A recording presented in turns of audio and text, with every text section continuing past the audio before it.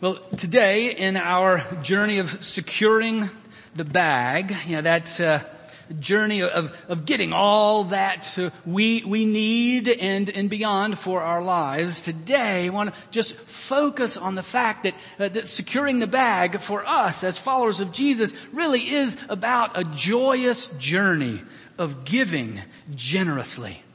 That's what we get to be a part of, is part of a joyous journey of giving generously.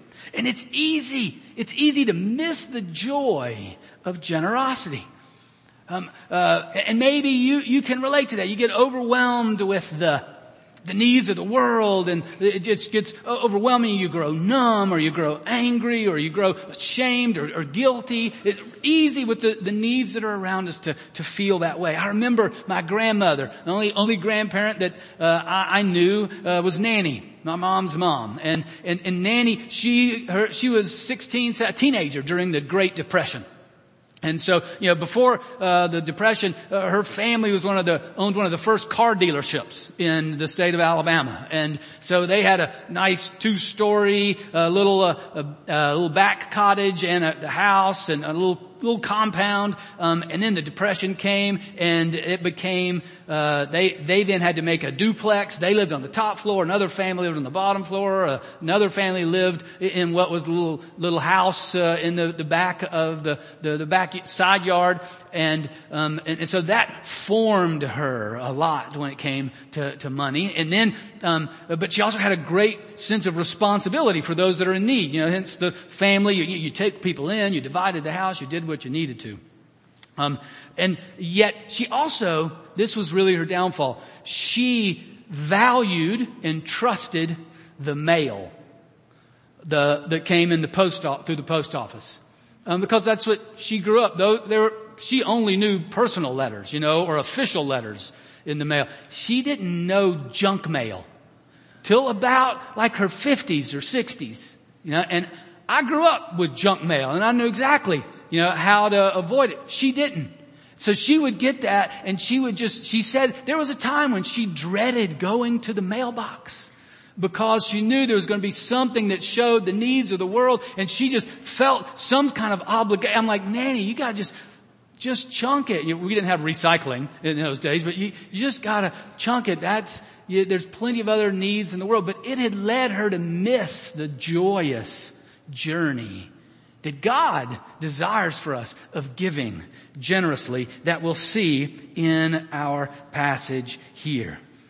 God desires us to be on this joyous journey of giving generously. And we'll see this from the Apostle Paul in his second letter to the church in Corinth. It's chapter 9. We'll start with verse 6 through 15. Let's pray together. Almighty God, we thank you for your written word. We thank you as it speaks to us of your truth.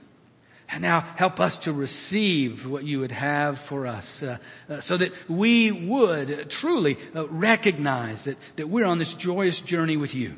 And some of the things that you've set aside for us to do, and how this cycle of generosity works. Open our minds not only to hear it, but to receive it in our soul, so that it affects what we do with our hands and our feet and our pocketbooks. We give it all to you, for we know you are the only wise God. And we want the joy and pleasure, the abundance of living with you.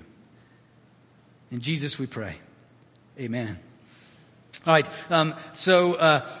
Start in chapter 9, verse 6. And the basic context is that Paul has been working with the churches in Corinth and around, and he's collecting money for the church, particularly in Jerusalem, that is on very hard times. That's the larger context. And encourage you take the opportunity to read even chapter 8 and 9 together to get the whole context. All right, starting with verse 6.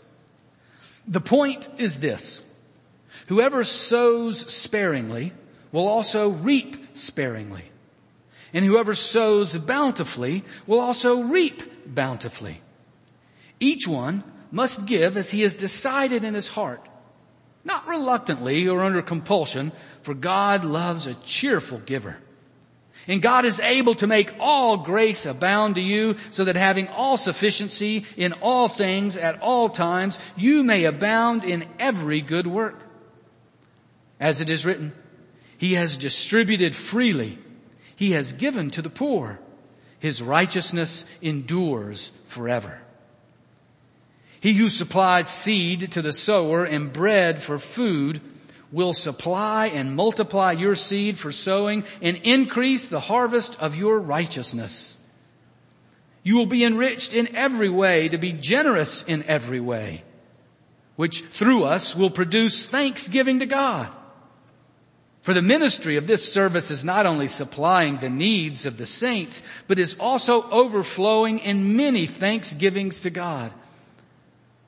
By their approval of this service, they will glorify God because of your submission that comes from your confession of the gospel of Christ and the generosity of your contribution for them and for all others, while they long for you and pray for you because of the surpassing grace of God upon you. Thanks be to God for His inexpressible gift. This is the word of the Lord. Thanks be to God. So Paul, he outlines here this joyous journey of giving generously. And the first thing that he lays out to them, verse 7, give as you've decided in your heart. Make a plan for generous giving. I mean, that's really what he's saying. Think about this ahead of time. Make a plan. You've decided in your heart. It's an interesting little sideline to recognize, that the heart in the New Testament language largely is not feelings. It's not emotions. It's commitment. When he says decide, as you've decided in your heart, in those days actually the feelings were, they usually, physiologically they're bowels or kidneys. That's where your feelings came from in those days. But for them, the heart was the commitment. So it's like make a commitment, make a plan. That's an essential part of this joyous journey of generosity. Set aside money that you need to live, because we all have those needs to live. And we'll talk more about that next week. Or if you want to explore that, remember we got online the budget discussion from Thursday night a couple weeks ago. But set aside the money that we need to live.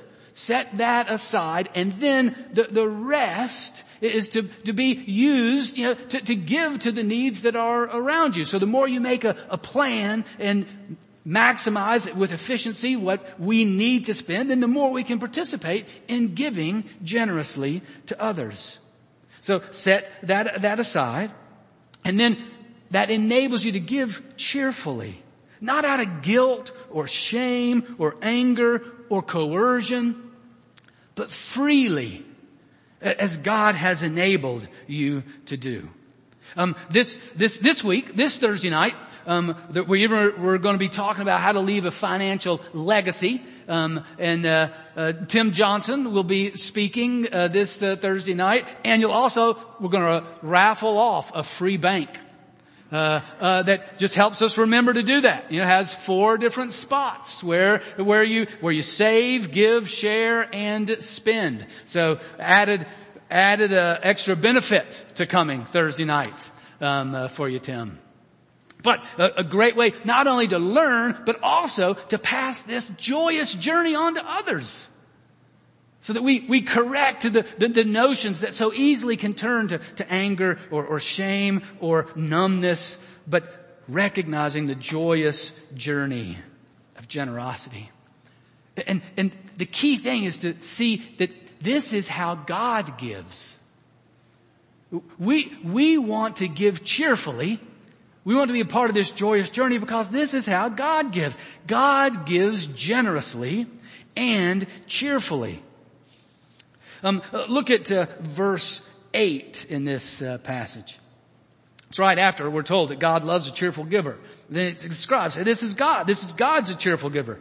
God is able to make all grace abound to you, so that having all sufficiency in all things at all times, you may abound in every good work. I mean, there's 4 alls. He wants to make it clear to you that God has the grace and gifts of everything that we have. Providing all that we need for our sufficiency. Providing in every way and at every place. This is the generous, liberal giving of God to us.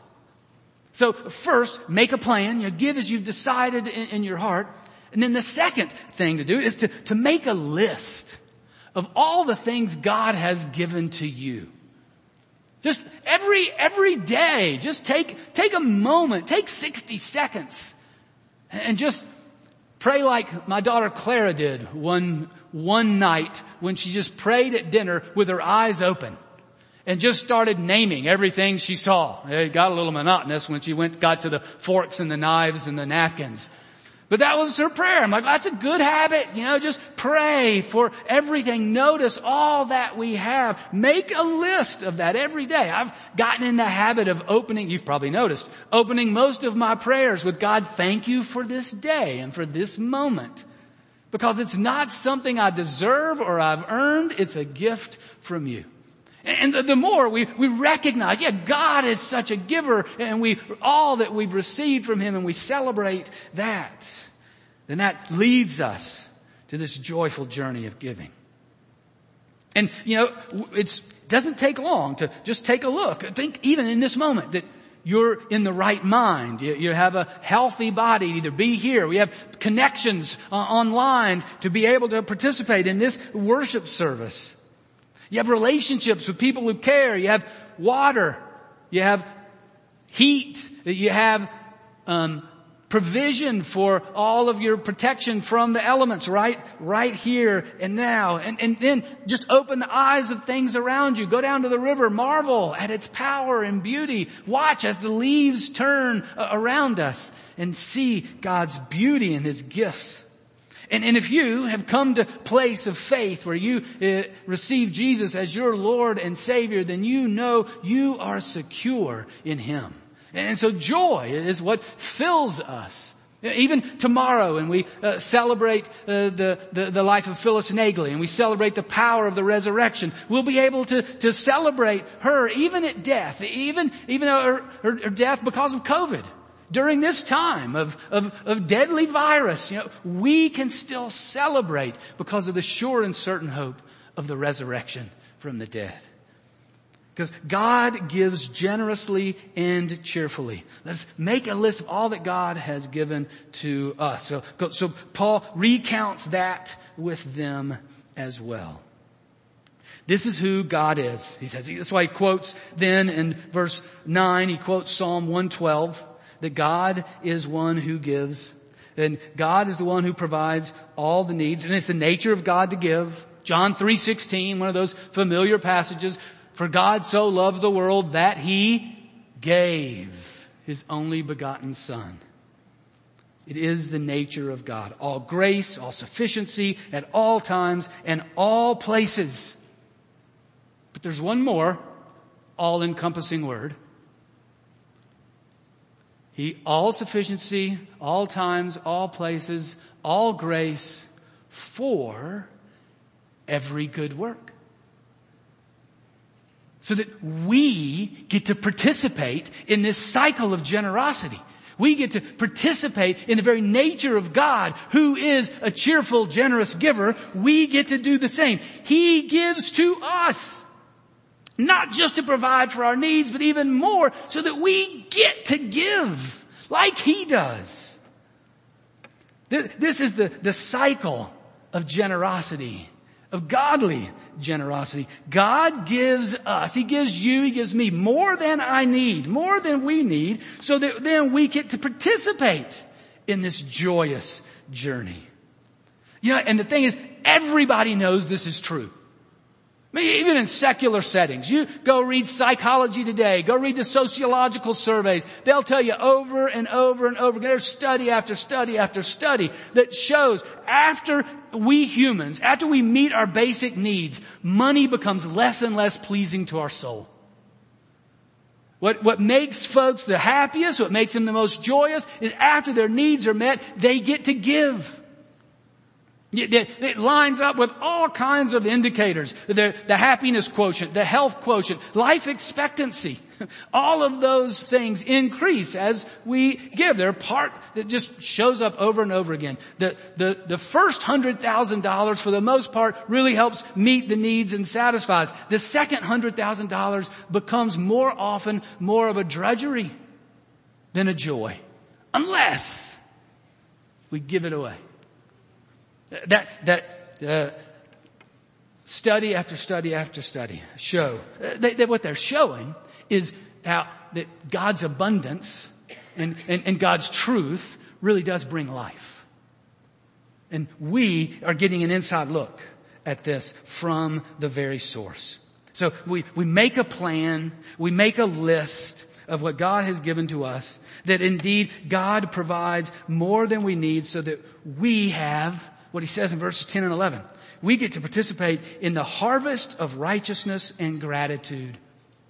Again, this is his agricultural metaphor continued at the very beginning, where he says you sow bountifully. If you sow sparingly, you reap sparingly. You sow bountifully, you reap bountifully. It's keeping with this agricultural metaphor. He says now the harvest is righteousness and gratitude and glory to God. If you read on in verses 10 and 11.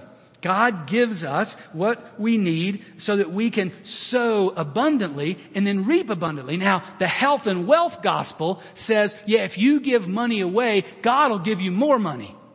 That's how they interpret that. That's not what Paul's saying here. He doesn't say you're going to get more money. He says you get what you need. You get something better than money. You get the joy of giving generously. You get a harvest of righteousness, of thanksgiving, of glory to God. You get really your purpose in life. The eternal purposes of life are to give glory to God, to enjoy God, to give glory to God forever. So he's provided for us what we need and beyond so that we get to participate in a harvest of righteousness and thanksgiving and gratitude to God. It flows in verse 13. Flows out of a submission to God and an acceptance of the gospel, the generous gift of Jesus who gave it all. See, it's the very nature of God. So actually the third step in this, so there's make a plan, there's make a list of all that God has given you, and then third, really, make a life that falls deeply in love with Jesus. Because as Jesus told us, as students, a right student will begin to act like the master. You know, the apple doesn't fall far from the tree. Or you've seen those pictures where dogs start to look like their owners. Or the owners look like the dog, depending on really who the master is. So really for us, man, as we fall deeply in love in Jesus, as we get to know Jesus, as we explore and hang with him, his sense of generosity and grace is gonna rub off. As we are filled and attentive to the Spirit of God within us, the Spirit of the one who is the giver within us, that will continue and form us more and more into the likeness of Jesus. A cheerful, generous giver. And the result, the harvest, is a lot better than cars and houses and money, precious metals. Because a day is coming, when cars, they're really, if there are cars in heaven, they're not going to cost anything. I don't know how it's going. Because we're told there's streets of gold, so maybe it's just for walking, or who knows what that'll be. But houses, well, God's already provided a house. They're free. We're told that He's gone to prepare a place for us. There won't be a stock market. There won't be money. It won't be there. So all of those kind of things are good, necessary gifts right now. But then they're gonna be gone.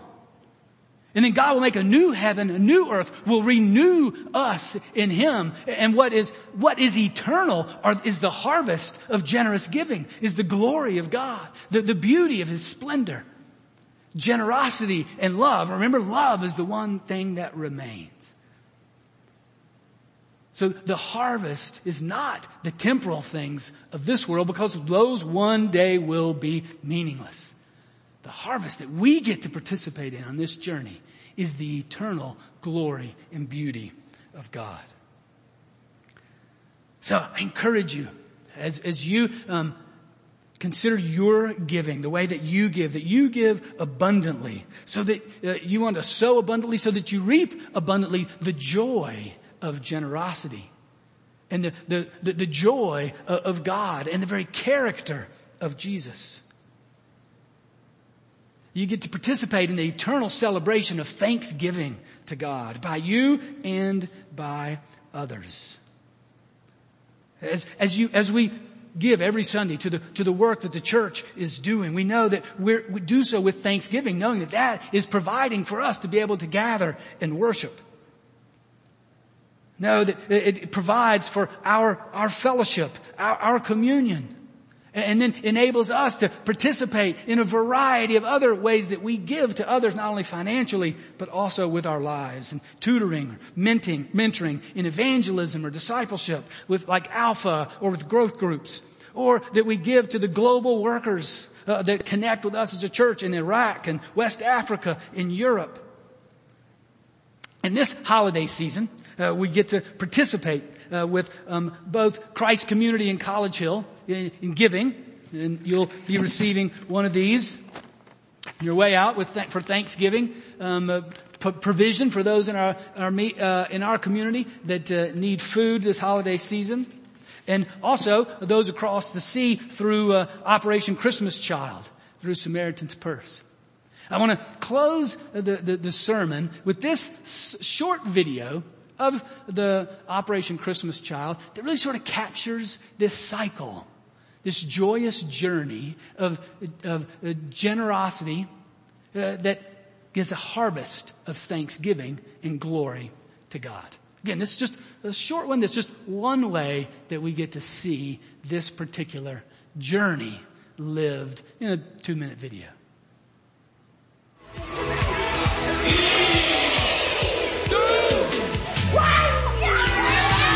The joy of seeing a child open the boxes for the first time it's incredible. There's squeals and screams, and they're so excited to see what's inside their boxes. We have seen the joy in the faces of the children in such an amazing way. Oh my goodness! Every shoebox gift represents the love of God to them. We are so excited. Many of the children receive the shoebox for the first time in their lives. I tell you, because I have never had this gift in my life. This is my first time I've been Canada here. Thank you. What a great gift. I get a present. I get to know who Jesus is, but not only that, I get to be discipled in his ways. Volunteers around the country love being a part of Operation Christmas Child. It's time to make a shoebox. Let's do one together. So this is my friend Georgia Grace, and she's going to be packing with us. Hi. Anybody can do it. Am I right? Yes. We pray for these boxes. We have a job to do. Arriba de las montañas hay muchas personas no alcanzadas que necesitan de Dios. Y es un reto grande que tengo de llevar el evangelio por allá. Yo estando niño de 2 años, me pegó una enfermedad de la polio. Pues no podía caminar. Para las cosas de Dios no nos impide nada. Y gracias a este niño, se está ganando muchos niños para Cristo. An indigenous people group, people that never heard the gospel before. The kids and the families that accepted Christ, almost 100 altogether, have now started a church. Hemos visto una experiencia preciosa, grande, ¿verdad?, en el pueblo. Y ese pueblo va a ser el medio para llevar el evangelio a otro lugar. Que estas bendiciones que son de las cajitas sigan llegando hacia arriba en la montaña.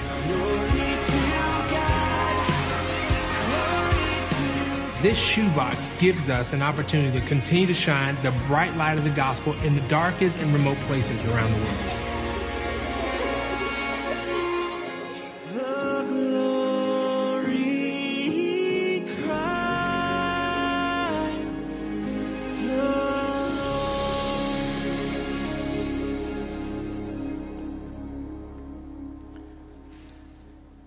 Let's pray together.